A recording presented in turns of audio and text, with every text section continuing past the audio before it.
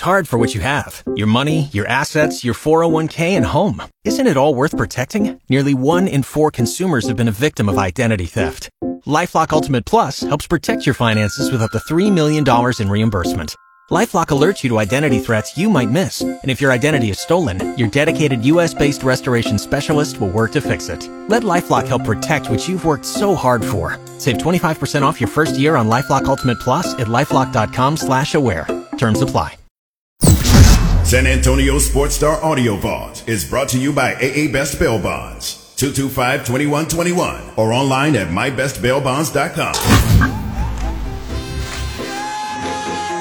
James Pledger, Jack Thompson, the Saturday Morning Hangover.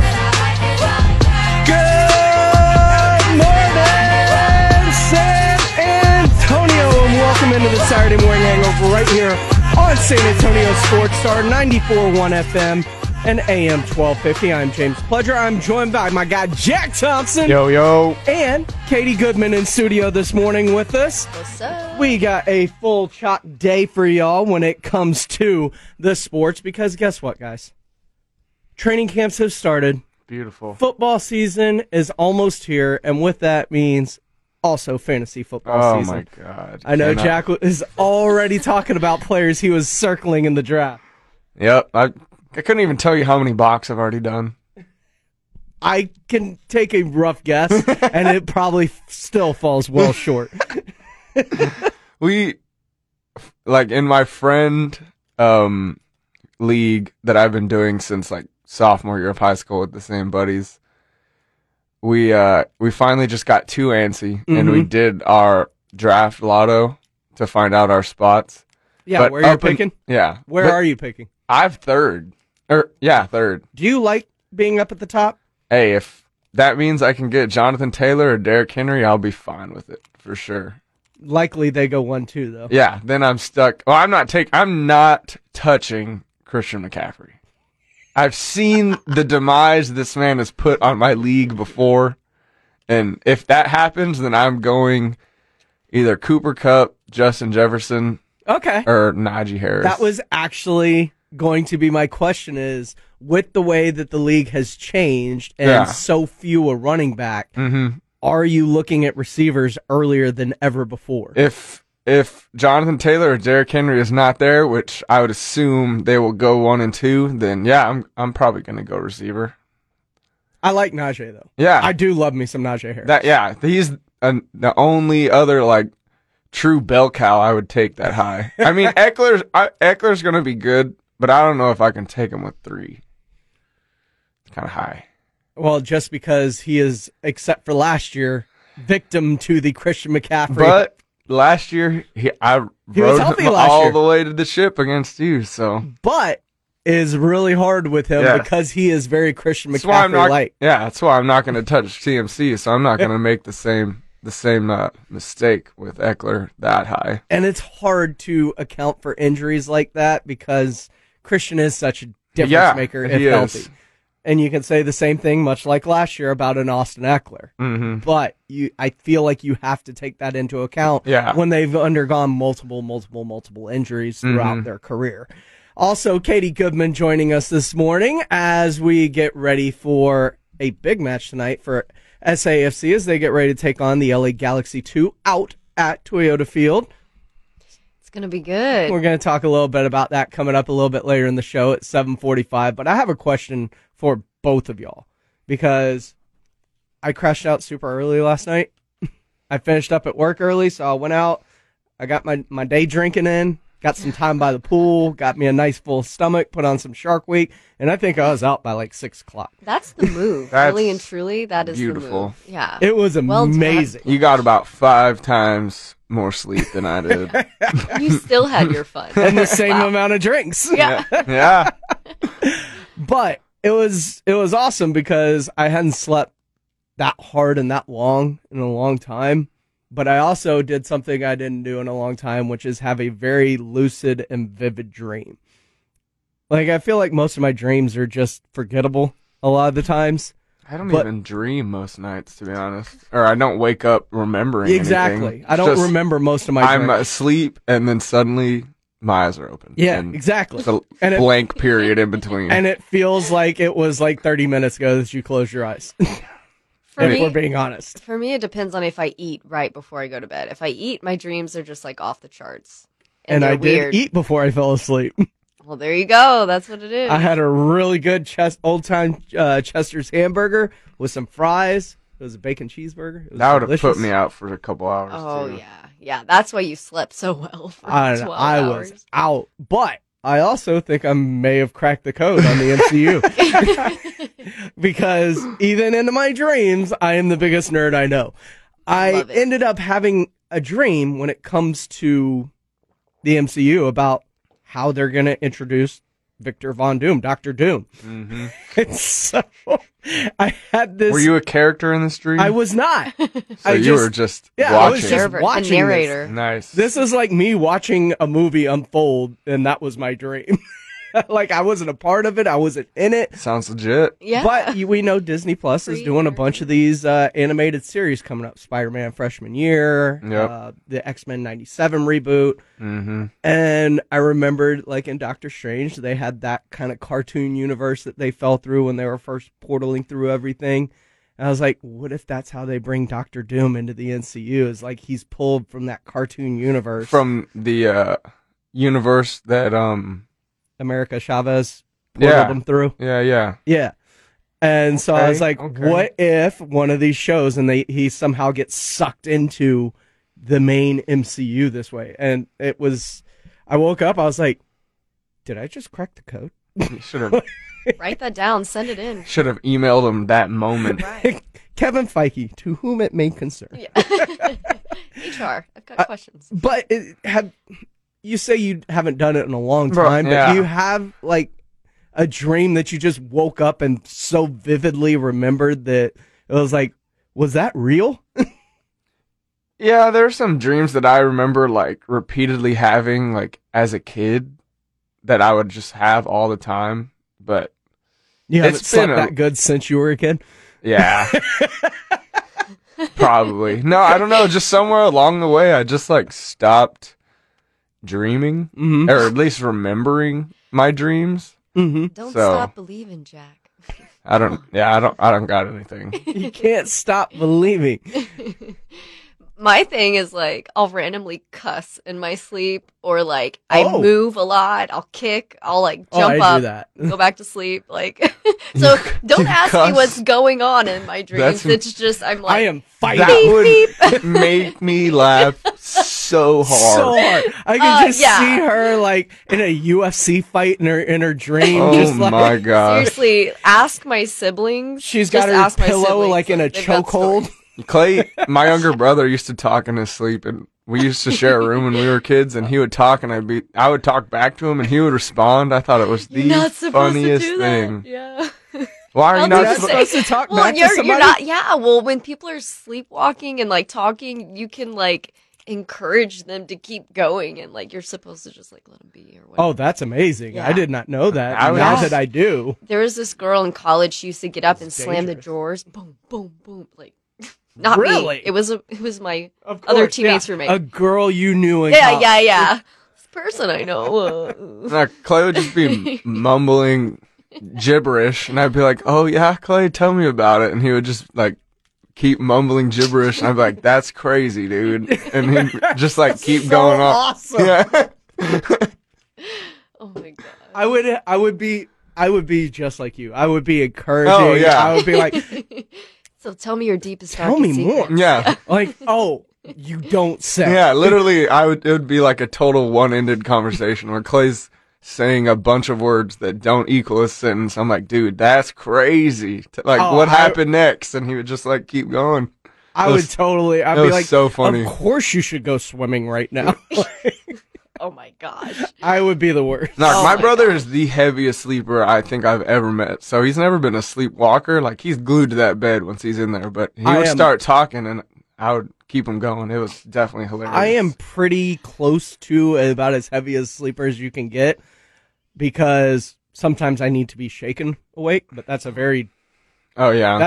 That is a dodgy situation, because I'll come up, like, ready to fight. Oh no. Throwing hands. Like yeah, like I am not. I don't like being like shaken or startled awake for whatever reason. Same. If I'm in a deep sleep, you don't want to mess with me. My it's mom, not going to be good. My mom used to, when she would wake us up for school, she used to have to spray Clay, like with a spray bottle to wake him up. Oh my god, like he's a cat or something? Like he comes up swinging? He hibernates. No, he's just like, where am I?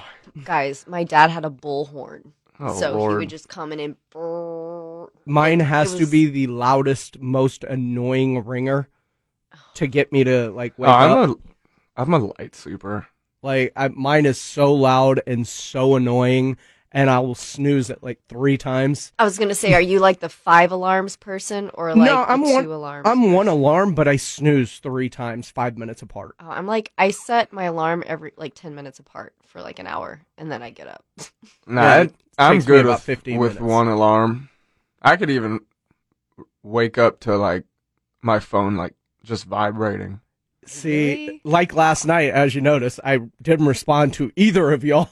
Yeah, I woke up this morning. Yeah, I texted you closer to the end of my shift. I was like, dang, did he already cancel the show? He hasn't responded. I was like, no, I didn't cancel the show, but yeah, your texts didn't get them. Your messages didn't get them. I woke up to like 3 or 4 missed phone calls, and my ringer is super annoying. Yeah, nobody texts Pledge after 5 p.m. because you're allowed to. Out. It's not going to. It's just not going to wake me up. Yeah, so you're just not going to get a response. But I will respond when I wake up. Usually Pledge is up as late as I am. That's why I was like, that's true. On a Friday, yeah. On a Friday, you never know. Like I will be out until 2:00 most Fridays, but I just did it backwards this time. I got off like super early, so I went out super early. I feel like this show has been a great excuse for me to be a hermit at home. I'm like, sorry, I can't. I have to go to sleep early when I'm like low key watching TV. Oh, till, like, absolutely. You're going to be 1. up like, yeah. I should go to sleep now. Next thing you know, it's like 12:30. It's like, yeah, I can't. Yeah. Dang, brain. Guys, training camp is here. The NFL season is upon us.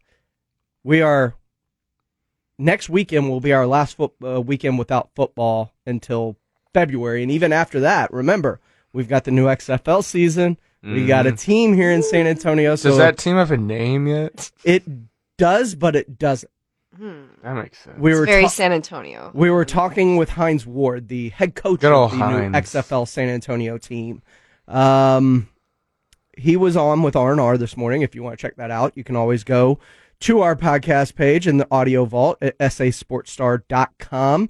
Check that out there. But Hines alluded to us that, yes, we asked, is it just the XFL San Antonio, or is this a team with a name and a color scheme and all these things? And he said there is a name. He cannot reveal it for fear of being fired. He kept saying, y'all trying to get me fired on my day off.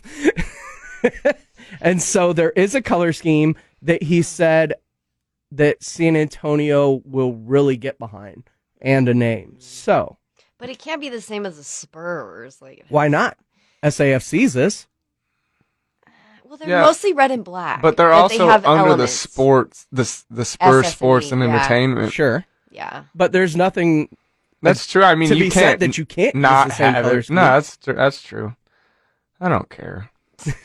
I'm kind of hoping that it is opposite. It's not black and silver or black and white. Don't let it be black and white or black and silver. I'm kind of hoping they go with like the Fiesta. Yeah, that's colors. what I was envisioning. Make it fun like for sure. That would be legit. Yep, that'd be dope. That's the great part about that is now we get to speculate until they tell us what it is. We should take bets. Totally. I want to know who's on the team.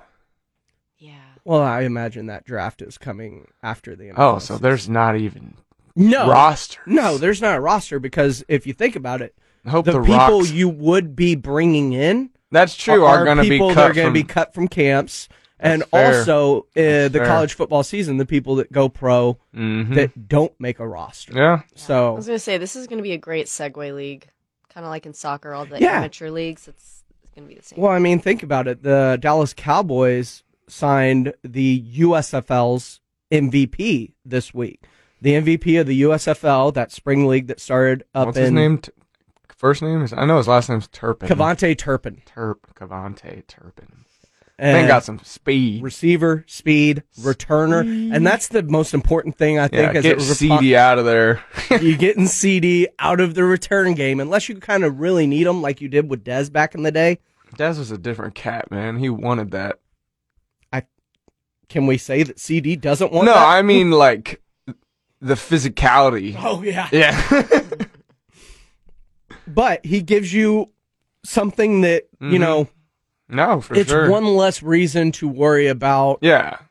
CD exposing himself to injury. Yeah. Throughout the season. He can singularly focus on being the number one receiver now, which is something he's going to have to adjust to. And that's something we're going to talk about a little bit later in the show as we get ready, because we talked about last week with Amari Cooper and whether he was ready. And he said he been ready. He been that dude. He's ready without a doubt. He's going to kill it this year. And Mike McCarthy also spoke when it comes to CeeDee Lamb a lot about what to expect from him as he's becoming the number one receiver for the Dallas Cowboys this year. Well, I think it's like anything. The light's brighter, both, as far as internally, as far as the responsibility and opportunities that he's given, but also, the way defenses will react to him, and I think really when you look at CD and that group of receivers in Green Bay, and it's very similar to how we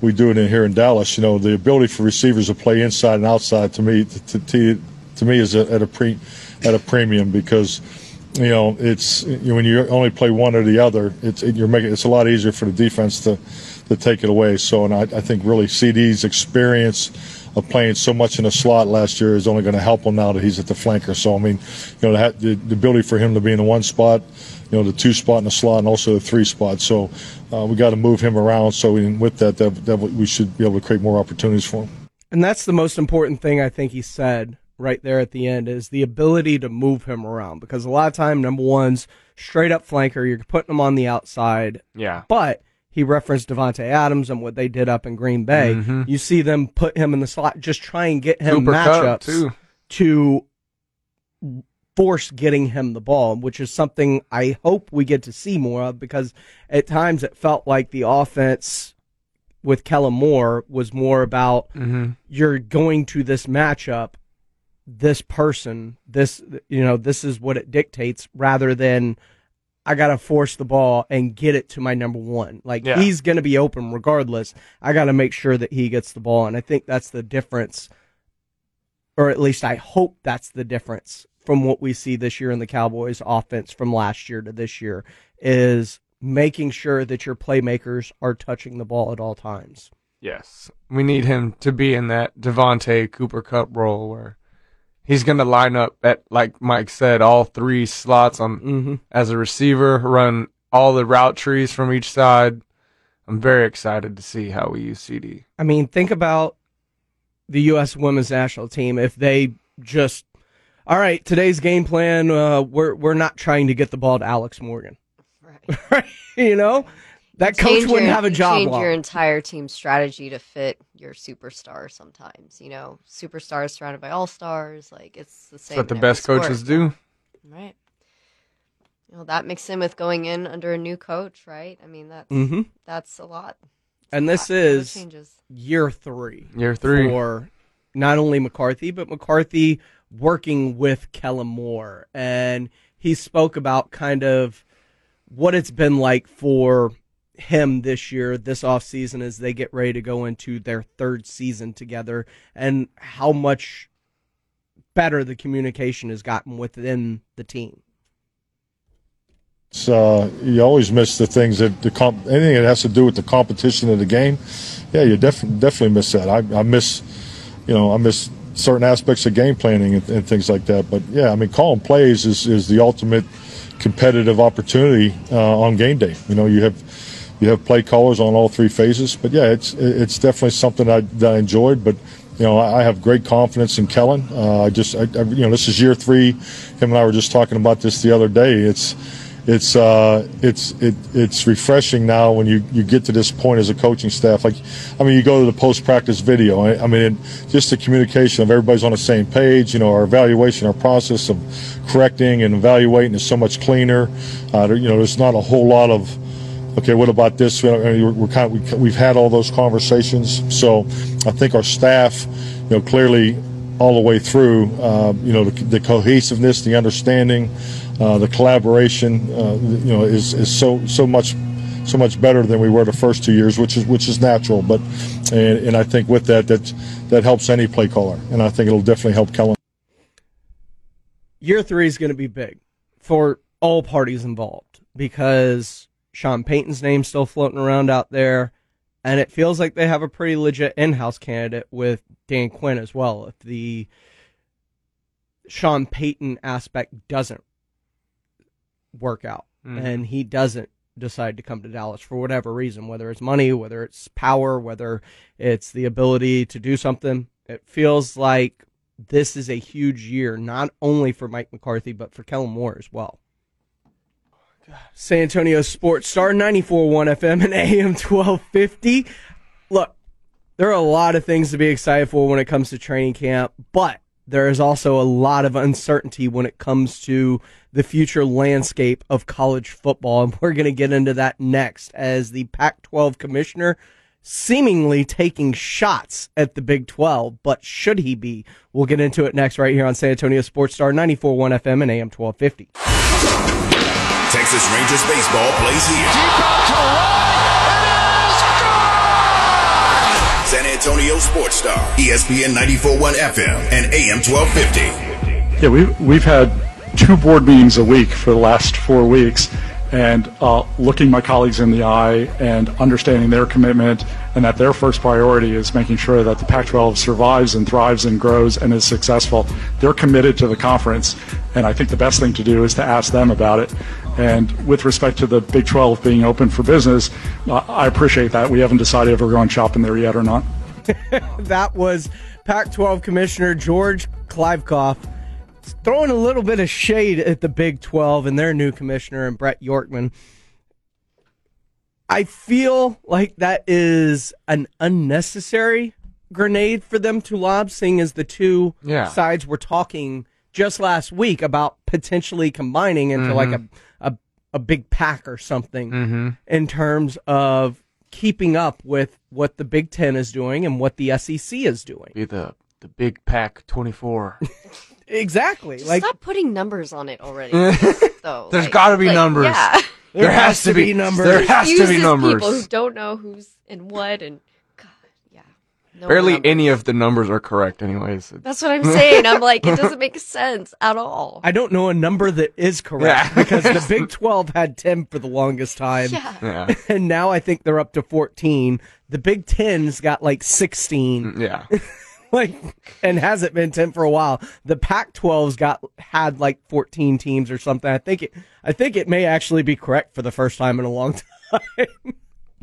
After losing USC and UCLA to the Big 10 24-37.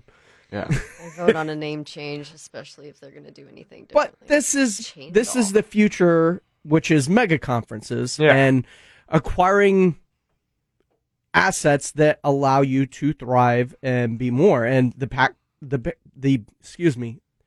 Big 12 has already been talking with Pac-12 teams, like both Arizona teams, Colorado, Utah, Stanford, and Oregon and Washington, which would be huge coups because those are the 2 biggest names left in that conference. Yeah. Oregon and Washington are, you think? Oregon for sure. What school would be bigger than Oregon and Washington? Arizona. That is left in the Pac-12. Arizona. Because of basketball? I would say both. I mean, Arizona's never great at football, but I would say... I think they've been overtaken by Arizona State in football over the last 5-6 years. And it's a great basketball program, don't get me wrong. Yeah, oh yeah. But it's a lot like Kansas. Yeah, you're good at one thing right now. That's fair. And we all know outside of, say, a Kansas, football drives the needle. And that's why Kansas is less relevant in the grand scheme of the Big 12, is because they're really good at one thing. I mean, that felt like an unnecessary pot shot right now. Tell that to Texas's bank account at the end of the year. That's how you know that Texas is one of the massive players when it comes to things, is despite being, let's call it what it is, irrelevant in football for the past decade, outside of the 1 year where they went up and won a Sugar Bowl, they've been wholly irrelevant when it comes to football, and are coming off a 5-7 season in which they did lose to a Kansas, yet they're still one of the top 8 most recognizable brands in all of football. That's never going to go away. But there are teams that, like Arizona, that have to be relevant in football in order to get their brand name recognition out there. And I think that's what celebrates Alabama, Texas, USC from other schools, is their recognition, whether they're good or not in football. And them being good is only going to raise that bar. Like Lincoln Riley at USC is about to make USC a powerhouse again, I believe, when it comes to brand recognition, money that they can make. Like Lincoln Riley and USC feels like a match made in heaven. Oh yeah, he hit the transfer portal like Shaka Smart did, man. Right? Or not Shaka Smart, but Chris Beard. Yeah, he, on paper, they might have the best roster. It's just, can they mesh? Jordan Addison, Caleb Williams, like they've brought in a massive amount of talent. It's ridiculous. But in terms of brand and recognition and mega conferences, I don't know if I'd be lobbing these grenades that George Kladikoff continues to try and lob at the Big 12. I've been spending 4 weeks trying to defend against grenades that have been lobbed in from every corner of the Big 12, trying to destabilize our remaining conference. And I understand why they're doing it. When you look at the relative media value between the two conferences, I get it. I get why they're scared. I get why they're trying to destabilize us. But I was just tired of that. Trying to destabilize us. I know they're scared of what we are. Don't think the Big 12 is scared of what you are, man. You've already lost your 2 top.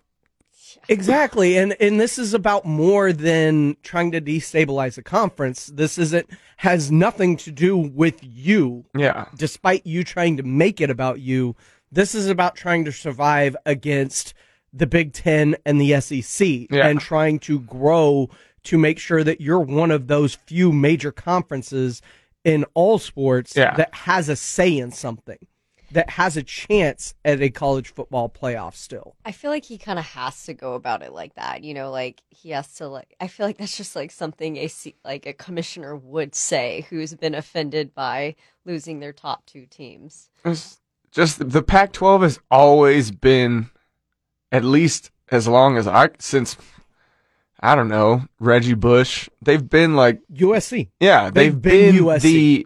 The youngest brother of the college football landscape. Like there's USC and Oregon, because remember with Chip Kelly in Oregon, that's where they started kind of flexing their So footprint. I guess since Mariota, you can probably take it back that far. That was the last time the Pac-12 had a super legit team that had a chance to win it all. So they're always been the baby brother. So you just... Well, what is he supposed to say? Oh, yeah, it happens. I guess they just lost their goal. He's supposed to be angry and fight about it. Otherwise, he'll probably get fired. Well, it's not... And I think this is what a lot of it has to deal with, is self-preservation for the brand new commissioner of the Pac-12, in which your 2 biggest entities left while you were on vacation fishing in a river in Montana. Yeah. They did this under your nose. And a lot like the Big 12, they were offended that Texas and OU made this decision, which left the conference vulnerable. But what did the Big 12 do? They looked to expand. Yeah. They looked to preserve themselves. They went and got some major media markets when it comes to Cincinnati, and you get that kind of Ohio Midwest media market with Cincinnati, and all of a sudden you pull a UCF, which you're getting into the Florida markets over there. Mm-hmm. You end up pulling BYU, which is an independent, had like a massive following. Yeah, oh yeah. Much the same way, not to the same scale as a Notre Dame, but BYU did do itself very well in building up that kind of Utah area market of, Mormons. Well, yeah, I was going to say Mormons. But, I mean, they are the school that you're going to, if you are, be kind of tied to. Yeah. And they've made their way into the Houston media market, bringing Houston into this, and that's a huge media market for them to kind of latch onto. Man. So with those additions, with the exit of Texas and OU, and now looking at kind of the schools that they've circled, Washington, Oregon, big media markets. Oregon's probably the biggest brand name left in the Pac-12. And then the Arizona schools, which gives you kind of at least closer proximity to the Big 12. Yeah, there's no reason not to look at these schools. Colorado was a part of the Big 12 at one point, so that makes sense. And Utah is close to that, so it gives you natural rivalries as well. Mm-hmm. The Big 12 is doing their due diligence, while it feels like the Pac-12 not only being reactionary and caught off guard, but if you aren't open for business and you think you can sustain the way things currently are, you're done. Yeah, I think you're looking at the Conference of Champions outside of basketball becoming wholly irrelevant. I mean, even in basketball now, all you really got is Arizona and Oregon that are teams that especially with UCLA leaving. Yeah, so when does all this Big 12 come together? Believe 2023 or 4. Well, I think it's 3. I think it's next year for Cincinnati by coming to the Big 12. Nice. But that's going to be with Texas and OU because they're not leaving till 25. Dang, Big 12. I mean, football is going to be awesome, but you know me, I'm thinking straight to basketball. Houston, Texas. That basketball conference Kansas, is going Houston, to be Kansas, Cincinnati. Insane. Oh my gosh. Top conference for basketball, maybe? It already... Yeah, it's been right there neck and neck with the Big Ten for a while. And the SEC is really on the come up too, but man, that's going to be a rough conference. You can make the argument that over the past 3 to 5 years, the Big 12 has been the superior conference when it comes to basketball. Yeah, easily, yeah. He is Jack Thompson. She is Katie Goodman. I'm James Pledger. You can follow us on Twitter. He is at Jack_Thompson33. She is at I'm Katie Goodman. I am at I am Pledger. Of course, we're going to get into the NFL training camps, the Dallas Cowboys, what to expect coming up later. But next, we shift to basketball as a big name left the Spurs this week, and it kind of caught everybody off guard. I want to find out what this means for the future of the San Antonio Spurs. Jack, Katie, and myself will discuss it next right here on the Saturday Morning Hangover on San Antonio Sports Star 94.1 FM and AM 1250. Stay in the know with San Antonio Sports Star, ESPN AM 1250 and 94.1 FM on Facebook, Twitter, Tinder, and Instagram. Welcome back into the Saturday Morning Hangover right here on San Antonio Sports Star 94.1 FM and AM 1250. I'm James Pledger, joined by Jack Thompson and Katie Goodman. Follow us on Twitter. He is at Jack_Thompson33. She is at I'm Katie Goodman. I am at I am Pledger. And of course, you can follow the station at SA Sports Star. Guys, big move happened this week in the NBA as the Spurs lost what is widely known as the best shooting coach in all of the league in Chip England. Chip England, we knew, was leaving at the end of his contract, but it was very vague. We didn't know when his contract ended. Apparently, it was this summer. I looked everywhere to find out his contract, and I could literally find nothing. It's insane.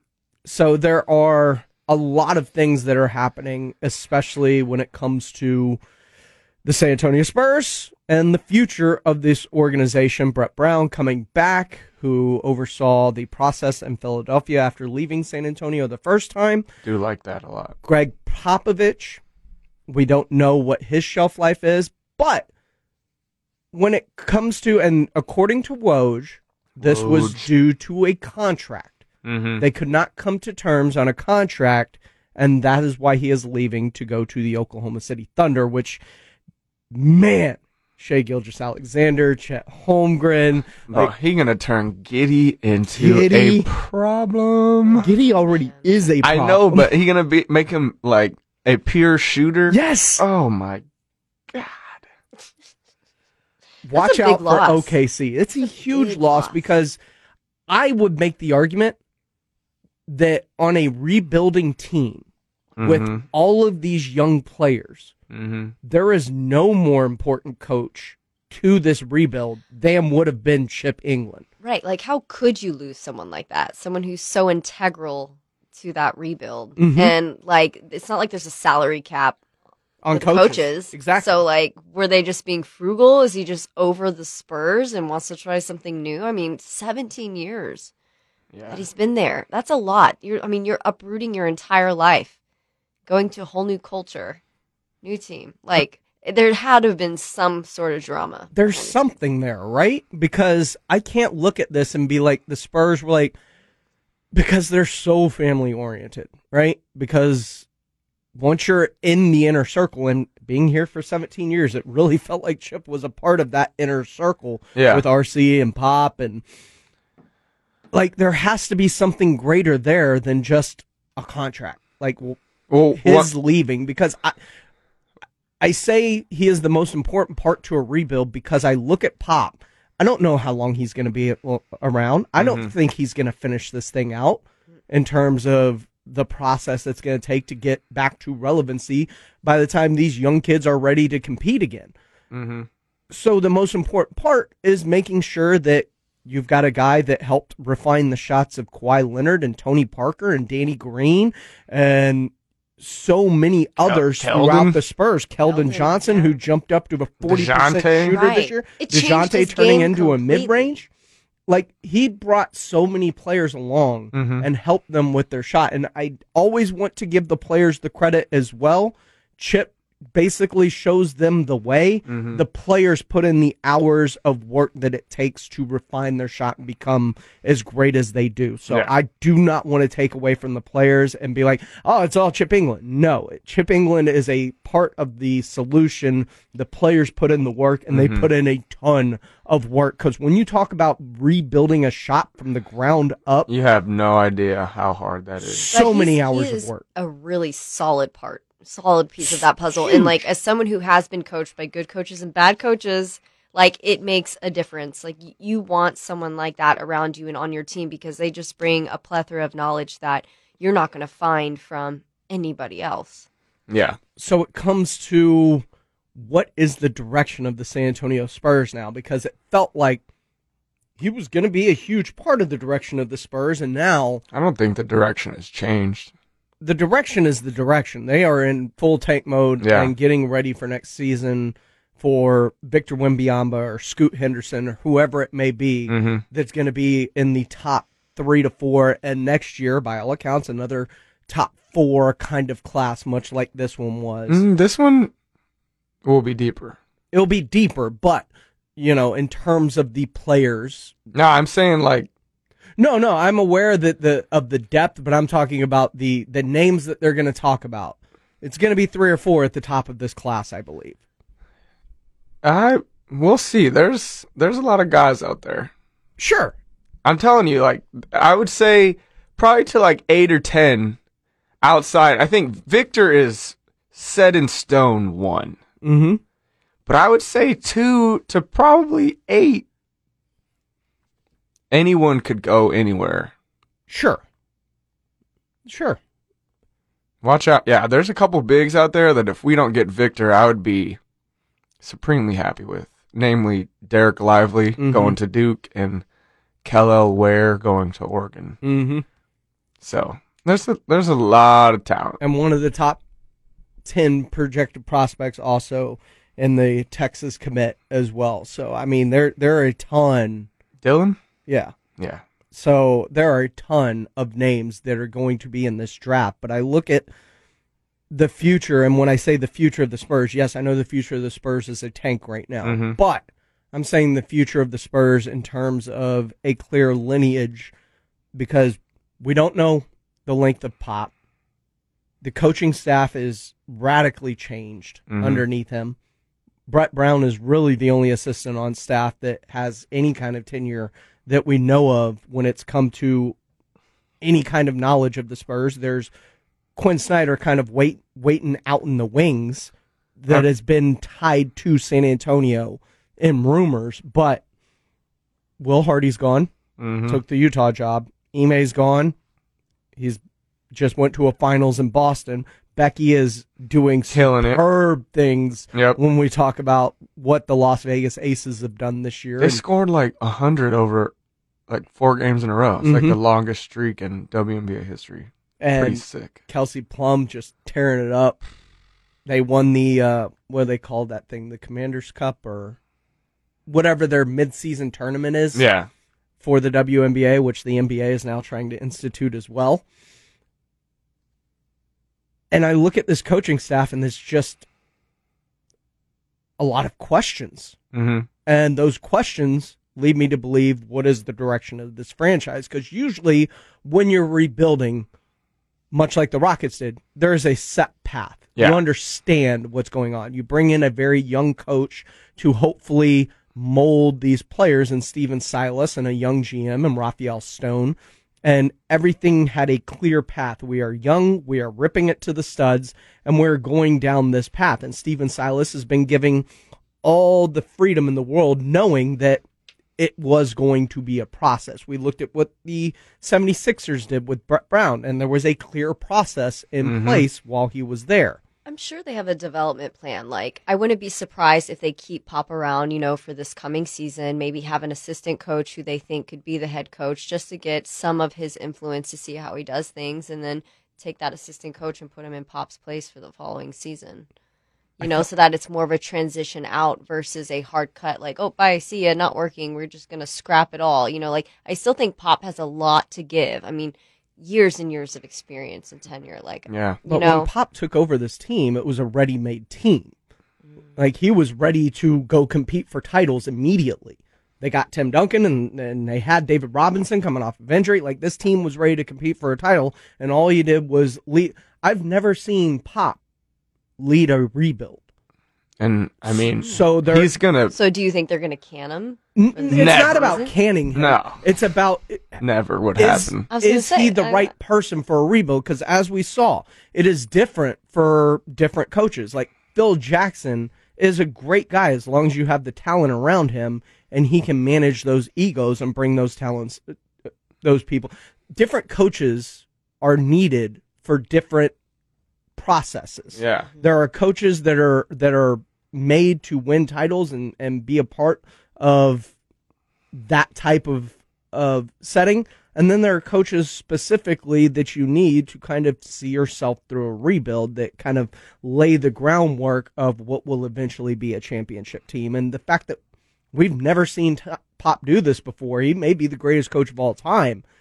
That also may not be his foray. Yeah. Or it might be. If we haven't seen him do it yet. Who knows? Who knows what this guy's capable of, right? I mean, he's done a lot of great things. What I had heard is that supposedly Pop and Chip were supposed to go out together this summer, like retire. Pop backed out, which, made Chip unsure about his future. The Spurs were trying to lock him in for a while so that he could build up these younger guys. They wanted to bring him back on a multi-year deal. But Chip didn't want to be locked in, supposedly, on a long-term deal. With the uncertainty of Pop. And then, things just kind of went downhill from there in the negotiations. And, as soon as Chip became available, every team in the league hit him up. Every team. Absolutely. I believe the only one that may not have would have been Golden State. Yeah.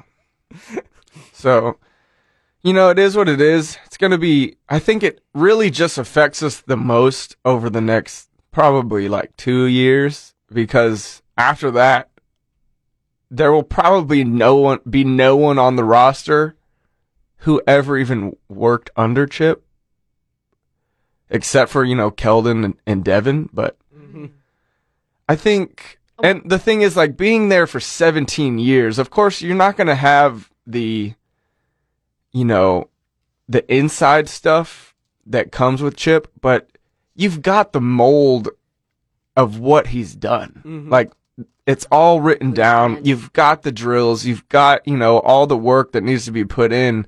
It's just you don't have the little things that he can, give you as being him being there himself. So I think in the short term, it's gonna suck for sure. I mean, I really wanted him to help Jeremy along with his shot. Yeah. But I think in the grand scheme, I don't think it'll be that huge a deal after next year and probably the following too. But it's just, 17 years. It's a lot for sure to lose just, in a snap of a finger. But I wonder how long his contract is with OKC and if there's a chance that he would ever come back without Pop. No, I don't think he'd ever come back without Pop because they were supposed to retire together and Pop backed out. And I'm sure that kind of, definitely caught him by surprise and probably upset him a little bit. Yeah. What if he retired? And that was the thing. He retired, and then when Pop said never mind, he's like, oh, well, I guess I got to find somewhere else to go. What if that was the case? I think he was fully planning on retiring. Chip England had 2 feet out the door and, was pulling his coattail behind him. And Pop was like, I think I'm going to stay. I'm going to stay. So.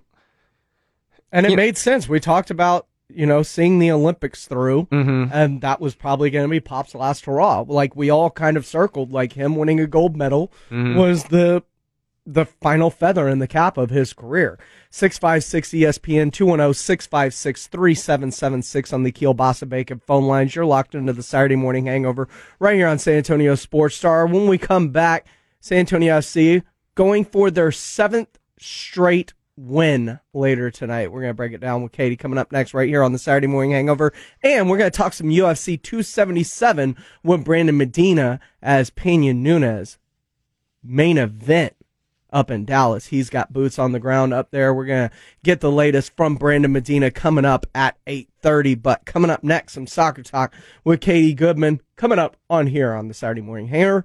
San Antonio Sports Star 94.1 FM and AM 1250. KTFM Floresville. Live, local, loud. KCDC, San Antonio Sports Star, ESPN 94.1 FM and AM 1250.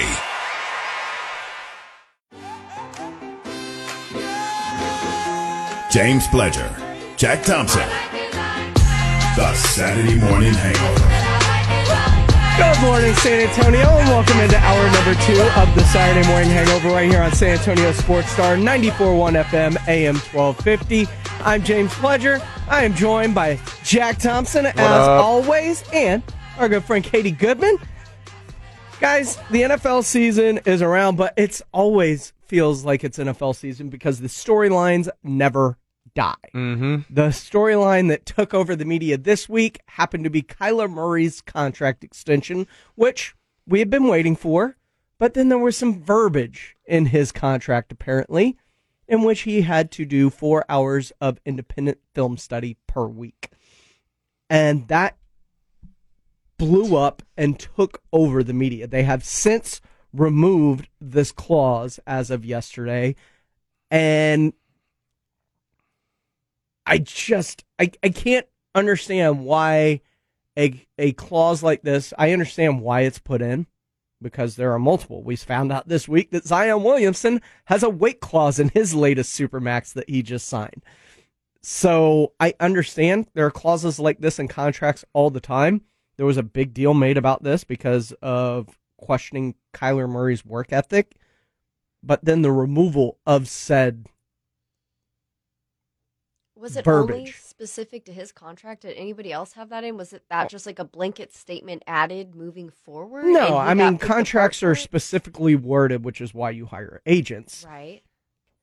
Because you're always putting things in. Like, there are NFL players that have weight clauses in their contract, much like Zion Williamson's going to have in his NBA contract. Like, these are things that get added. Now, it's not heard of to have an independent film study for a quarterback, but it wouldn't shock me if it's not the first one ever at the same time. But because of who Kyler Murray is, people looked at the contract, because once the contract's signed, it becomes public record. I think it's also like, it's not necessarily that it's questioning his work ethic, but maybe there's something that they see in him that he needs to work on to be his best self. And in order to do that, he needs to watch game tape X amount of times. But I also feel like that's a given. Like, that's just a straight up given that an athlete should be doing anyway. So I don't know, maybe they just needed something to pick apart and get extra specific about. Who knows? I see Jack rolling his eyes, knowing the history between the Aggies and Kyler Murray. Oh, yeah. I mean, dude's a prima donna. There's no ifs, ands, or buts about that. But he did also specifically say, word for word, I'm not one of those quarterbacks that's going to lock myself in a room and study tape. Sure. And so, I mean, but at the same time, do you think that he's gotten as far as he's had? Of course not. Enjoying the success he's had. Of course not. As he said, at his size, which is unprecedented for an NFL quarterback, to become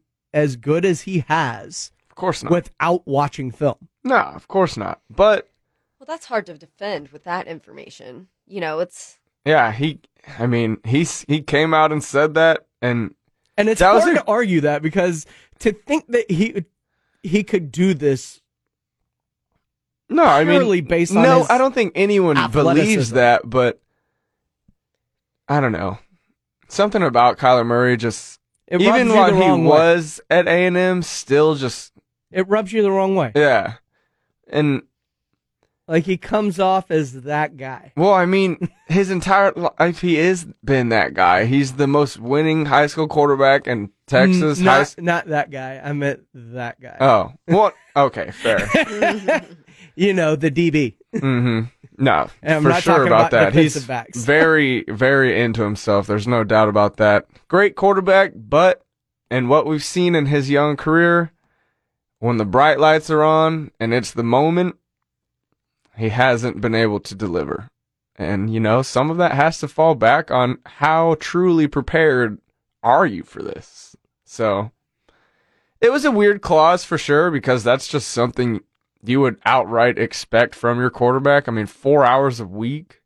Yeah. That's nothing. Yeah. That's literally nothing. Tom Brady probably puts that in a day. Yeah. So the fact that they gave him 4 hours in a week tells me that they don't think he's doing a whole lot. Because that definitely settled somewhere in the middle. Now, the reasoning of taking it out now, I think it shines a light on a particular situation that maybe the Cardinals felt was a problem. Mm-hmm. And now that the light has been shined, that you cannot unsee what you've seen all of a sudden. So when struggles do happen, whether that clause is in there or not, that's going to come into question. So they feel like now that it's been exposed, he's almost going to be goaded now into changing the perception around him. Right. I mean, I just kind of feel like NFL teams don't care that much, even if something like this were to get attention. So it sounds like they're trying to remedy the situation based on the reaction, as though, hey, this is not correct, we're going to withdraw this statement or this clause. So, you know, because otherwise, like, I think they could really care less if someone gives their player crap, because that's part of it. That's what you sign up for. You get crap from all angles all the time as an athlete at that level. So it must have been them backpedaling a little bit and, you know, being concerned. One person that has, let's say, had a very, very public perception of him has been Zion Williamson, who has now gotten a very, very public addendum in his contract, which is a weight clause, which makes him be under a combined 295 when dealing with both his weight and his body mass index, which, you know, 15% body fat, whatever it is, that allows you to be 280. I hope to God you ain't 280, Zion. Good Lord. But he has to keep it under 295. I feel like that should be pretty easy for him. I'm not sure. I feel like weight is a terrible indicator of overall health because muscle weighs more than fat. And they've even said in the past, he gains muscle really easily. So it would be, if he's in the tip-top shape of his life, he could still surpass that number. And I think it needs to be more about body fat ratio. It needs to be how he moves mechanically. Mm-hmm. He has knee and ankle issues on the right side. There's clearly an imbalance. Mm-hmm. What he needs is a proper physical therapist and personal trainer working out the body mechanics and making sure those weak spots are strong. Oh, I mean, he definitely has that. They've completely changed his running gait since he's been in the NBA. So he's so hard to do. He's got all the help. It's just, his body, like you said, it gains muscle and fat pretty easy. We've seen super buff Zion. We've seen overweight Zion in his short career in the NBA. So, but I'm just saying, dude's 6'5".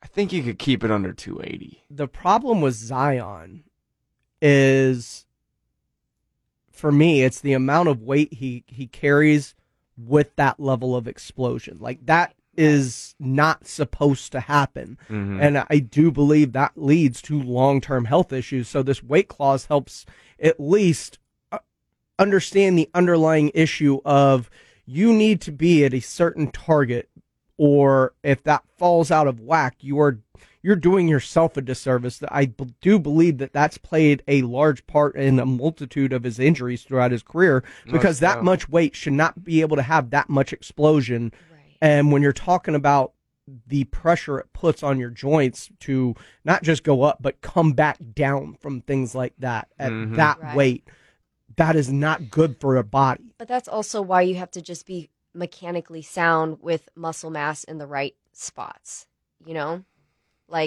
the right muscle mass in the right spots, your body's moving mechanically well. Weight can really vary in that situation, despite how big you are.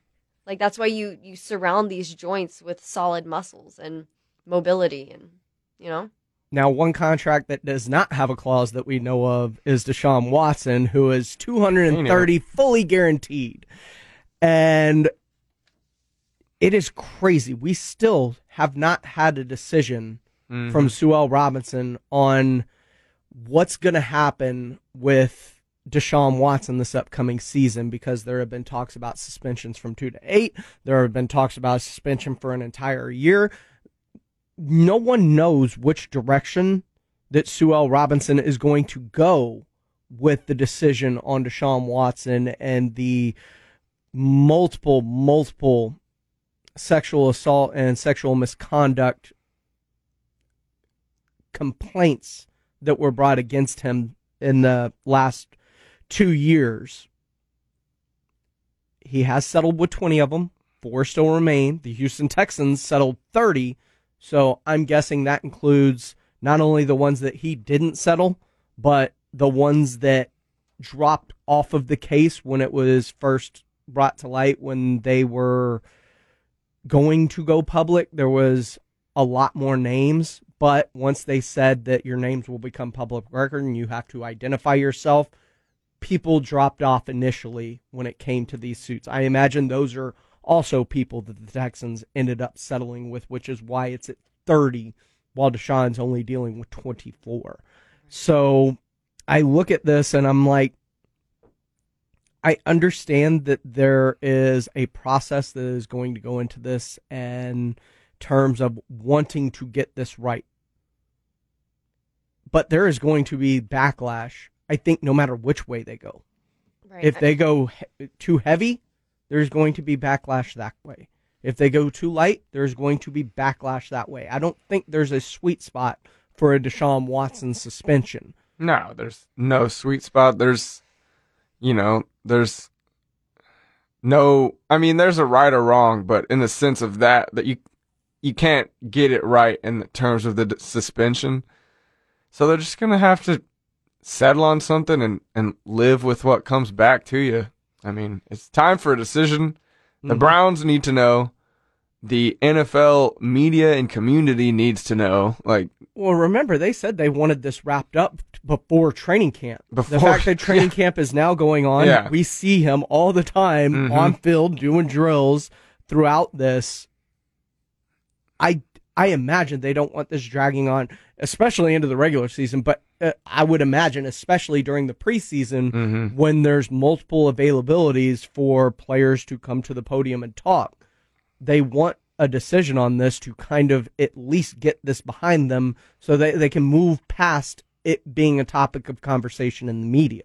My thing is that this is just a league-wide issue, and it's happened multiple times. You don't see this happening in basketball or soccer, and it just makes me wonder, what other stops are in place for the future? At what point do you start identifying when you have players that are acting out of line and doing terrible things like this, right? It should not be a continuous issue for so many teams. So, I don't know. It can't be that difficult. It can't be. How come basketball can keep it together? How come soccer can keep it together? Even anytime baseball. There's somebody who does something, they're out. Even baseball. You look at what they did with Trevor Bauer. Cecilio Dominguez from Austin FC, they just traded him out because of allegations of things that have happened off the field. They just didn't even waste their time with it, where there's smoke, there's fire. And I think a lot of these other leagues have picked up on that, and they just don't even want to deal with the BS. But yet somehow the NFL wants to just invite all the drama because of someone's physical ability. The NFL has always been a player-driven league in terms of once you're on the field and performing at a high level, that narrative will disappear, and the NFL knows that. One guy who hasn't gotten a contract yet, Lamar Jackson, entering the final year of his deal. He is a former league MVP, also finished in the top 3 of an MVP vote a few years ago. Without a contract, both sides still coming to the table, but can we at least give Lamar some flowers when we give so many people so much crap, like Kyler Murray, for scrubbing their social media and taking themselves out of all things involving the team, and holdouts, whether it's the NBA or the NFL, the way they go about it, they hold out till they get what they want. And I don't disagree with that, because Lamar is shown up for camp. He is going through drills. He is doing everything he should. He has not rocked the boat as he tries to get this new contract. And while we give so many people so much crap for going the other way, can we at least give him his flowers for doing what we want him to do? Because I have heard very few congratulations for Lamar for handling his business so professionally within the media. The biggest thing was he changed his Twitter avatar to "I need money," the grill from frickin' How High of "I need money," and that is the biggest thing he has done this offseason in regards to this contract extension. Now, I will say that there is a reason people hold out, because if something happens during training camp, like we just saw with the Bucs starting center, one wrong step can alter negotiations. Yeah, which is why people hold out. I understand why they do it, but if we're going to give them the grief, can we at least give the kudos? Absolutely. That also seems a little bit unfair to the player, but I mean, what can you do, right? It's unfair, and I think most people understand it now, because once they've done it and it's over and they get what they want, all of a sudden, water under the bridge, nobody even brings it up or talks about it anymore. And so I would like to just at least shine the light that Lamar Jackson has done a very good thing. Oh, yeah. In terms of handled it with class, what we usually vilify athletes for doing, even though we shouldn't, because if you're truly trying to get money, the best weapon in an athlete's arsenal is their own services. So withholding that has always been the only thing that an athlete has in their arsenal when it comes to bringing people to the negotiating table. He is Jack Thompson. She is Katie Goodman. I'm James Pledger. You're locked into the Saturday Morning Hangover. When we come back, the Dallas Cowboys, have they done enough this offseason? Jerry Jones seems to think so. What does success look like? We'll get into it next right here on the Saturday Morning Hangover on San Antonio Sports Star 94.1 FM and AM 1250. How about them Cowboys? Yeah! The Dallas Cowboys play here. Touchdown, Dallas! San Antonio Sports Star, ESPN 94.1 FM and AM 1250. We're your home for the Dallas Cowboys, and speaking of which, the Dallas Cowboys have started up training camp, and the Star is headed to Oxnard all next week. It is brought to you by AA Best Bail Bonds, Texas Cheer Liquor, Cowboys Air Conditioning and Heating, and Southern Recipe Small Batch Pork Rinds. Exclusive interviews, the latest news, videos, behind-the-scene footage, all available at SA Sports Star next week. Monday, it will be 5 in the morning. There, 7 in the morning here when R&R kicks off in the morning. So guys are getting up a little bit earlier than they're used to now that they will be on California time. But the Dallas Cowboys, there is a lot to unpack from last year heading to this year in terms of the Cowboys' expectations for the upcoming season. During their State of the Cowboys address earlier this week, Jerry Jones addressed what constitutes a successful season for the Dallas Cowboys. We have a criticism this year. We won 12 games last year. I couldn't live with myself if I didn't get a little bit of feel-good out of those 12 games. I understand where our fans are, and they should understand where I am. That's not enough. But it's enough to go again. Jerry, with all that said, what would qualify as a successful season coming up? Well, I need to win it. I need to win it. But I'll be candid with you. There's degrees. I want to be fair to everybody concerned. We need to be in the playoffs. We need to be viable in the playoffs to be a successful Come on season. now, Jerry. We know all that. You had it. You have to. I have to win it. I want to win it. And then he starts backtracking immediately. Wait. Well, we got to make the playoffs. I just want to make the playoffs. We got to be viable. Like, you started walking it back almost instantaneously. I had it. You had it, Jerry. Oh, man. But when it comes to the Dallas Cowboys, and Jack, no bigger fan than you. Yep. The Cowboys offseason has been lacking when you look at what other teams have done. Even the Chiefs, who have lost players, mainly Tyreek Hill, have done things to supplement when you talk about bringing in a Juju Smith-Schuster and a Marquez Valdez-Scantling, who's got the speed to help possibly supplement the loss of a Tyreek Hill. Mm-hmm. You bring in Justin Reed on the back end of that defense. You end up signing just yesterday Carlos Dunlap, a guy who had 8.5 sacks last week, almost 100 over his career, and helps to add to that defensive line. The Dallas Cowboys, when it comes to the offseason in terms of signing players, have done crickets. Very little. For sure. Very little. They have relied on the draft and the draft alone, it seems like. And you see what the Rams have done. They end up losing Odell Beckham Jr. to the injury, so they go out and they sign Allen Robinson. They end up bringing in players to help offset losses that they may have suffered. Even the Bengals, who had lost, or not lost, but knew what their weaknesses were coming out of that Super Bowl. The offensive line blocking for Joe Burrow was a lot of trash. So they go out and sign offensive linemen. They bring in Lyle Collins. Oh, by the way, former Dallas Cowboy. They bring in an Alex Kappa from the Buccaneers. They made sure to address the issues that they saw within their team. Mm-hmm.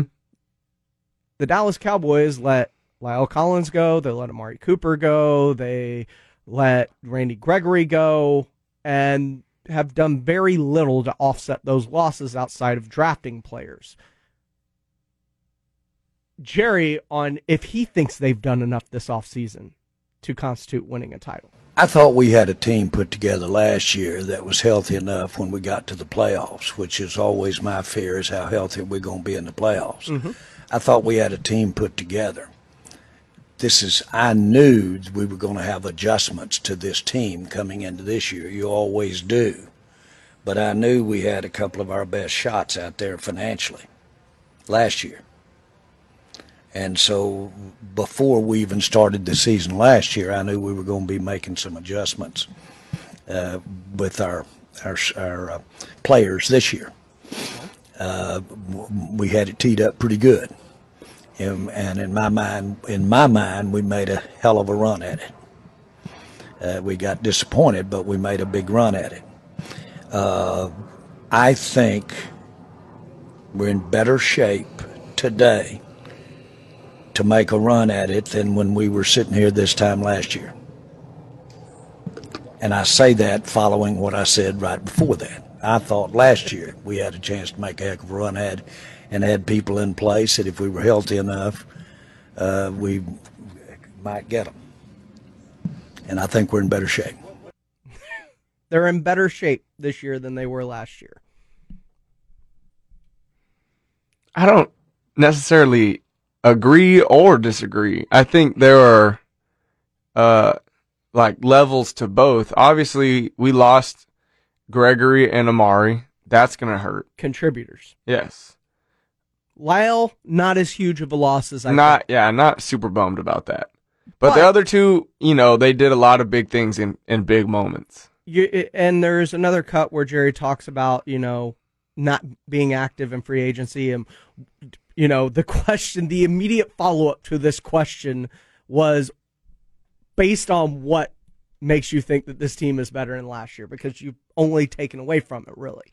And he said, Micah, we saw last year that rookies can have a profound impact on a team. Yeah. Sure, they can. Micah Parsons is a generational player. Oh, yeah. Like you can't rely on that. You can't rely on getting contributions like that from a rookie every year. It's from foolish. A group of rookies, yeah. And we get a healthy Jabril Cox. We've got, everybody in Dan Quinn's system another year. You've got Dak actually playing football, not just rehabbing, sure, which is, I think, going to be huge. That's big. Yeah. And everyone I've seen, all the receivers and, the tight ends that I've seen interviews from have said that Dak is noticeably throwing the ball with incredible pace and velocity, much more zip on the pass. He can throw it from new angles and new, whatever you call it as a quarterback, where your feet are at. And I think platforms. Yeah, platforms. There you go. Multiple platforms. In college, he was also kind of like a dual threat, so I think something they underutilized last season was his rushing. Because you hope that they do that this year. Right. Yeah. I mean, it was too scary, I think, last year to throw him out to the dogs like that, because he'd just come back from injury. So I will say this, though, when we talk about the Cowboys and everything that they've lost, I like to look at things a lot like I looked at the NBA Finals this past year. We kept talking about, if the Celtics do this, and then if they do this, and Jason Tatum has a big game, and the turnovers are cut, the list got to about 5, 6, 7 things that we talked about. If they do this right, they will beat the Warriors in Game 5. Yeah. Right? There's a long list of things to do right over and over and over again. It feels like Jerry's list of, if this guy steps up and we get some contributions from the rookies, and this guy takes a leap forward this year. There are so many ifs that there aren't these ifs with other teams, because they've solidified it with proven talent. So I always feel like when there's a lot of ifs, you're asking for a lot of things to have to go right, which is statistically it's hard to get that many things to go right in a game that is so inconsistent. And you're also talking about a team that one of its major issues was penalties last year. We don't know if they've cleaned that up. Clock management, we don't know if they've cleaned that up at all this year. I know they're working on it, but they told us they worked on it last year. Yeah. Well, I can tell you we've cleaned up about half the flags. Connor Williams. Because Connor Williams is gone. But you bring in a rookie. Yeah, it's fair. And you don't know if he's going to be better or worse. And I just feel like with all the unknowns, it is a very difficult proposition to assume that this is a team that's going to be better or even in a better position than it was last year. Right now, I think the Eagles did a lot more this offseason to supplement a whole lot of their losses and make them a better football team than they were last year. Yeah, the Eagles are definitely better, But this is, it's a quarterback-driven league. And they've got a really good one in Dallas. And, Dak is easily top 10, probably higher than, I would put him between 6 and 8, probably. But I think that CD is also going to have that Justin Jefferson, Jamar Chase type year. I hope so. But that's another if. Yeah, but I mean, he's a proven commodity, though. He's going to more touches, more looks. He's going to show out, and he's going to have that. I think CD's going to easily, again, fall within that top 10. Probably he could fall into the top 5 with the amount of looks he's going to get. So the biggest thing, though, is can he find that consistency? Remember, we heard from not only Amari Cooper, but Michael Gallup as well in terms of talking about if Kellen features him. It's another if. Mm-hmm. So we gotta understand that the Dallas Cowboys, he will be as of heavily right featured. now, are not in as good a position as they were last year. I think it's just in some ways we're not, but in some ways I think we are. We brought back everyone on the defense besides Randy. But can you expect 11 interceptions Well, from no, Trayvon you can Diggs never and leading the expect league that from anybody ever. He'd had the most ever. And that's going to be a regression. Yeah, but a regression in some places in terms of interceptions could be, a step forward in keeping your man in front of you and being a mirror corner. AB could step up and have a lot more interceptions. So I think there's a give and take. So I think we'll be fine. Do you think we need to temper our expectations for Trayvon Diggs? No, I think he's proven that he's a legit corner. I just, like he said, I would like to see him not give up as many yards as he did in terms of gambling on getting turnovers. He is Jack Thompson. She is Katie Goodman. I'm James Pledger. You're listening to the Saturday Morning Hangover. Next, we get a former Rock the Micer like Katie herself. Brandon Medina is going to join us as we get ready for UFC 277. Peña Nunez, among others. Brandon has boots on the ground up in Dallas for tonight's big match. We're going to talk about it, break it down, and let you know what possibly you want to throw your money on, because Brandon is a big proponent of that as well. I would bet Amanda Nunez. San Antonio sports star. The Saturday Morning Hangover. We got Brandon Medina coming up next right here. 1250 AM, 94.1 FM. This is Jason Minix on your home for Dallas Cowboys football. San Antonio sports star, ESPN AM 1250 and 94.1 FM.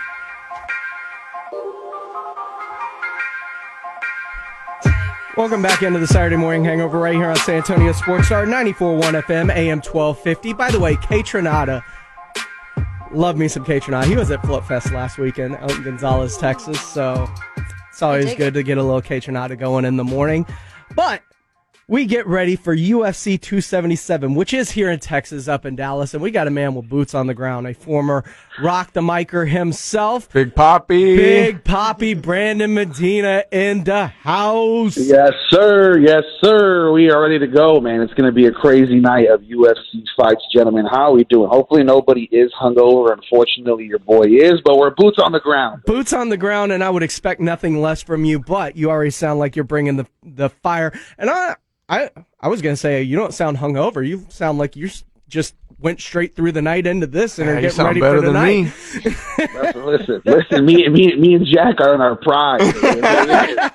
Hey, I've stretched my prime. I'm like Tom Brady. My prime just keeps extending. I believe that.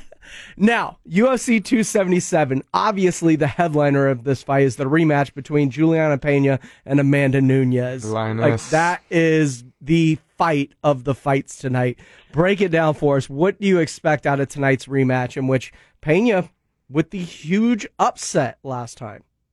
Yeah, absolutely. I mean, for me, being a betting man, obviously Juliana Peña was one of, if not the biggest underdogs to ever win a title match in the UFC. So, I mean, if you bet Peña last time, you're probably going to want to ride with her again, simply for the fact that you probably won a ton of money. And so when it comes to this fight, obviously the odds have changed, gentlemen. So I got in on this fight about a week and a half ago, and I got Nunez at about 180, minus 180, which is the lowest she's ever been. She's usually like a minus 1,000 favorite. And right now, she's still only a minus 300 favorite. So when it comes to to the lines, they're really, really starting to kind of take away some pressure on Nunes and kind of give a little bit of play for people looking to bet on the fight. But when it comes to the fight itself, I've been watching the Ultimate Fighter for a while, who both of those were coaches this year. And you look at it, all last fight, Juliana Pena dominated groundwork, dominated with trying to get submissions, finally got that submission and tapped it on Amanda Nunes, which seemed like a David versus Goliath matchup. Yeah. And so when it comes to this fight, I think Amanda Nunes is going to be a lot more prepared for that ground game. She is the most dangerous female on the planet. Yeah. I truly believe we will. I truly believe we will not see. She is horrifying. Yeah, I mean, Amanda Nunes will knock out all of us in the first round together at one time. I'm not stepping foot in that ring. No chance. But I think this is going to be a different fight, gentlemen. I think this is going to be a fight where Amanda Nunes is prepared. She's hungry for vengeance, and that's not somebody I would want across from me when I just whooped her ass last time. Brandon, this is Katie here. I have a question. What is the biggest difference between men's UFC and women's UFC? Like, what are some of the biggest strategical differences you see? Yeah, I think when you watch it, I would absolutely say that when it comes to the women fighters in the UFC, I don't think it's out of the question to say it's probably more entertaining at times. I think they do not shy away from absolutely throwing hands from the start. Yeah. When it comes to the men, it's a lot more, I feel like, strategic about ground game, about the clinch, about figuring out, Muay Thai versus Jiu-Jitsu and this and versus that. Whereas when it comes to the women, it's a straight up all out brawl. Yeah. And I think we've seen that. Especially from Nunes. Well, and it's not just Nunes. I mean, look back just a couple of fights ago at 275 where you had Jerzecki and Zhang and Shevko and Santos. Like, they had some of the better fights of that entire card. Yep. Yeah, I think over the past 2 years, you've seen more fans actually push to see more women involved. Yeah. For the fact that I mean, it's just they're winning knockout of the night, they're winning match of the night, they're winning fights of the year. I mean, they're winning huge accomplishments that has really changed the game. And so I think when it comes to answer Katie's question, I think the strategy in the men almost sometimes waters down the product because people are looking for the excitement. People are looking not only just for the knockout, but some excitement in the fight, something moving and some electricity. And sometimes you don't get that in some fighters. Some fighters just kind of stick to themselves and do their own thing. But when it comes to the women, they always show out. They always either take it straight to the ground, take it straight to the stand-up. And, I mean, usually it's very rare you're going to see a decision in a women's fight versus a men's fight. I think they really are quick about just getting right to the point and throwing hands. He is Brandon Big Papi Medina. You can follow him on Twitter at Big Papi Brandon M. He is our UFC insider, boots on the ground up at 277 in Dallas. Now, Brandon, I got a couple of questions for you here because you are huge on both of these things. A, the UFC in general. So I want to take the Pena-Nunes fight off the board. What fight are you most intrigued by on this card, and which fight are you most intrigued by as a bettor? Oh, that's a great one. So for me, the fight I'm most intrigued by, just simply I'm looking forward to watching, is going to be Magomed Ankalaev versus Anthony Smith. Anthony Smith just a few years ago was fighting John Jones for a title, was fighting, these huge light heavyweights that have really set the pace for the UFC, and now he's opening the main event or opening the main card against a very up-and-coming fighter who is just dangerous. I mean, knockout heavy, really, really tough to go against. But Vegas has him as a crazy favorite. I think the last time I saw it was like -6 something. And so it's a tough matchup for Anthony Smith. But as a bettor, I think there's ways to get around that as far as going over round one, over round two. If you think they're going to go decision, stuff like that. There's a way to get out of it without picking a fighter. But I think that's the one that interests me the most just because you're seeing somebody who, quote unquote, kind of had a fall from grace as far as fighting these top-notch fighters to now opening the pay-per-view. But I do think there's still a lot left in them. And then as for me as a bettor, there's nobody else that I've ever won more money on in the UFC than my man Derek Lewis. Nobody There's nobody at all that I've ever won more money with than Derek Lewis, and he is plus money right now. He's plus, I believe, 150 in his matchup. So there is plus money for the biggest, most baddest knockout artist, Black Beast, in the UFC. He has the most knockouts ever in the heavyweight division. I'm not going to bet against it. He is facing a really tough Russian named Sergey Pavlovich, who's pretty dangerous as well. But I mean, Derek Lewis is Derek Lewis. The only thing with Derek Lewis is you only got to watch the first round. If it goes past the first round, you're probably going to lose that bet because he's going to gas out. So you don't have to watch long. I was going to say, what makes Derek Lewis so good? Oh, he's just that a monster. Bet all your money on him. He's just a monster. Yeah, I think it's the power. I mean, he has one-touch ability where a jab could knock you out. It doesn't have to be a hook. And I think the only thing is, to go on the opposite of that, Katie, is the guy gasses out every single fight he has. He just is never conditioned well.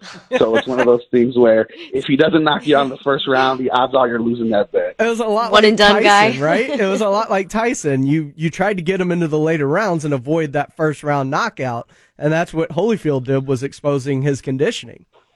Yeah, and that's the one thing is this guy Sergey Pavlovich he's fighting is a Greco-Roman wrestler, and so Derek Lewis can wrestle with the best of them, but that's not his game. And so if they go to the ground or something like that, I would definitely probably get a little worried. But if you want to play it safe and maybe not pick a winner, you can go ahead and pick for the fight just to end as a TKO or KO, and I think that's probably the best bet because I think one of them is going to knock out the other. They're two heavyweight monsters, they're two big boys going at it. I do think this is not going to be a decision. No Derek Lewis fight rarely goes to a decision, so I would definitely place my safe money on that or take Derek Lewis. Another fight I'm looking forward to is the Costa fight. We saw Costa flying through the flyweight ranks on his way to his title fight with Adesanya, and then he got supremely humbled.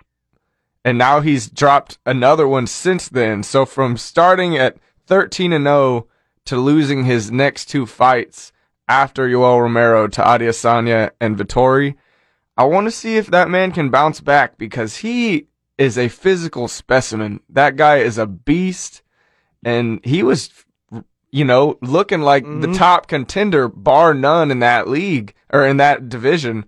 So I'm really, really excited to see what he brings out against Rockhold. What do you think about that one, Big Papi? Yeah. When I was coming up, I think Costa's a talent, man. The dude is just like you said. He's an athletic freak. Rockhold has had his own knockout power in the past. I mean, Rockhold knocked out Yoel Romero, who's no longer in the UFC, but was a huge fan favorite as well. You have Costa, who is just, me and him have a similar body type with our build, you know what I mean? So I think I see it. I know, but I think the guy is very legit, and I think you see a lot of these guys have to kind of get humbled quickly in their early on successful UFC career. It hasn't happened to Adesanya yet, obviously. Never will. Stylebender. Yeah, I don't know if it will either, but with Costa, I think he's one of those guys that has that chip on the shoulder that maybe he didn't have before, and that's always dangerous when you get put in a cage against somebody else. He is Brandon Big Papi Medina, former Rock the Micer, former host of so many things here, including Down for the Count, the Sunday Sports Grill. He is our UFC insider. One more thing before we let you go, I'm going to throw you a curveball because I know the fantasy season is fastly approaching. Oh, yes. You've got to have a couple of sleepers on the top of your tongue already. Oh my God, so many. So many I go to the sleepers. fantasy god himself. I have been mock drafting for a week and a half. Oh, that's nothing. That's nothing. Mock drafting. I've been in it, and I know Jack Thompson's over there too because me and him were running that ESPN league last year. But when it comes to excuse me, yeah, listen, your boy was like 7-0 the first weeks, and then it was a fall from grace like Costa. But your boy is the champ. Listen, when it comes to sleepers, there's a ton, man. I'm getting a lot of stock in Alan Lazard really, really late. I'm getting a lot of stock. When it comes to the running back position, I think DeAndre Swift's going to have a massive year, and for the value you're getting him, and I think for value, Another one that I'm sure Jack and maybe you guys might not like, but I have a lot of stock in Zeke Elliott in the late third, fourth round. Sure. If I'm getting him there, I'm jumping all over him. Yeah, no problem. I mean, the dude has not had he's never been lower than 12th in the running back position in all the years he's been in the NFL. I'm taking that 100 times out of 100 in that late round. So a lot of that, and then of course, when it comes to rookies, I'm shooting my shot on Chris Olave over there in New Orleans. Okay. There's a ton. When it comes to quarterbacks, you could get Russell Wilson really, really late for whatever reason. So there's a lot of sleepers I'm looking at, especially when it comes to that. And then, of course, good old Schultz over there with the Cowboys in Dallas is another one I'm taking really, really late and skipping a lot of the popular names to get. Who do you like for the Kansas City Chiefs? Because it was easy in the past iterations of the Chiefs. You had Mahomes, or outside of Mahomes, you had Kelsey and you had Tyreek Hill. Now Tyreek Hill gone. Kelsey's the main option, but he's going to have a secondary option. Which one of their additions do you like most so far, and where? Yeah, I think where Juju's going, it's a fair price tag. I do think where McCole Hardman is going, though, is even better if you can snag it late, just because there's no real risk for a high reward. But even then, I think Juju's going in like the 8th, 9th round. So I mean, that's not a big ask either. But I know McCole Hardman is going in like 13, 12. And so either one of those I think is a fair value. For me, I would stick with McCole Hardman. We've seen it before. We've seen the boom-bust potential, the Tyreek Hill-esque long-distance plays. And I think for Mahomes, he's going to need to do that. And Juju can be all that and more. You think it's Juju or MVS? Because MVS has that speed. Yeah, he does. He does. And I like MVS a lot. For some reason, I don't know. I don't look at MVS as a possible breakout for whatever reason. That's just, it's not even on my radar as far as to even, like, I have no stock in him in any drafts I've done. But Fair. I think if you can get him late, sure. I just like McCole Hardman because he's a proven commodity that's been there, done that, has those boom-bust weeks. And if you're looking for possibly a week winner on a week-to-week basis, I don't know if you're going to find that every single week, but I think McCole Hardman or Juju will be that pretty fantasy relevant as it goes into the season. He is Brandon Medina. Big Poppy. Follow him on Twitter at Big Poppy Brandon M. Brandon, thanks so much for taking some time out early this morning to join the Hangover. Sounds good, guys. We'll talk to you soon. Make sure to check out the event, and I'll make sure to give Amanda a big old hug and make sure she knows that I mean no harm. Well, I'm going to be checking it out at the Roo Pub tonight, so there's no love lost there. Oh, yeah, man. Listen, that sounds like a hangover in the morning for me. It's a pleasure. Brandon Medina joining us here on the Saturday Morning Hangover. When we come back, we're going to put a bow on the show and get you ready for the rest of the sports weekend. This is the Saturday Morning Hangover on San Antonio Sports Star 94.1 FM and AM 1250. San Antonio Sports Star on the go. Get the latest news, podcast, and more at sasportstar.com.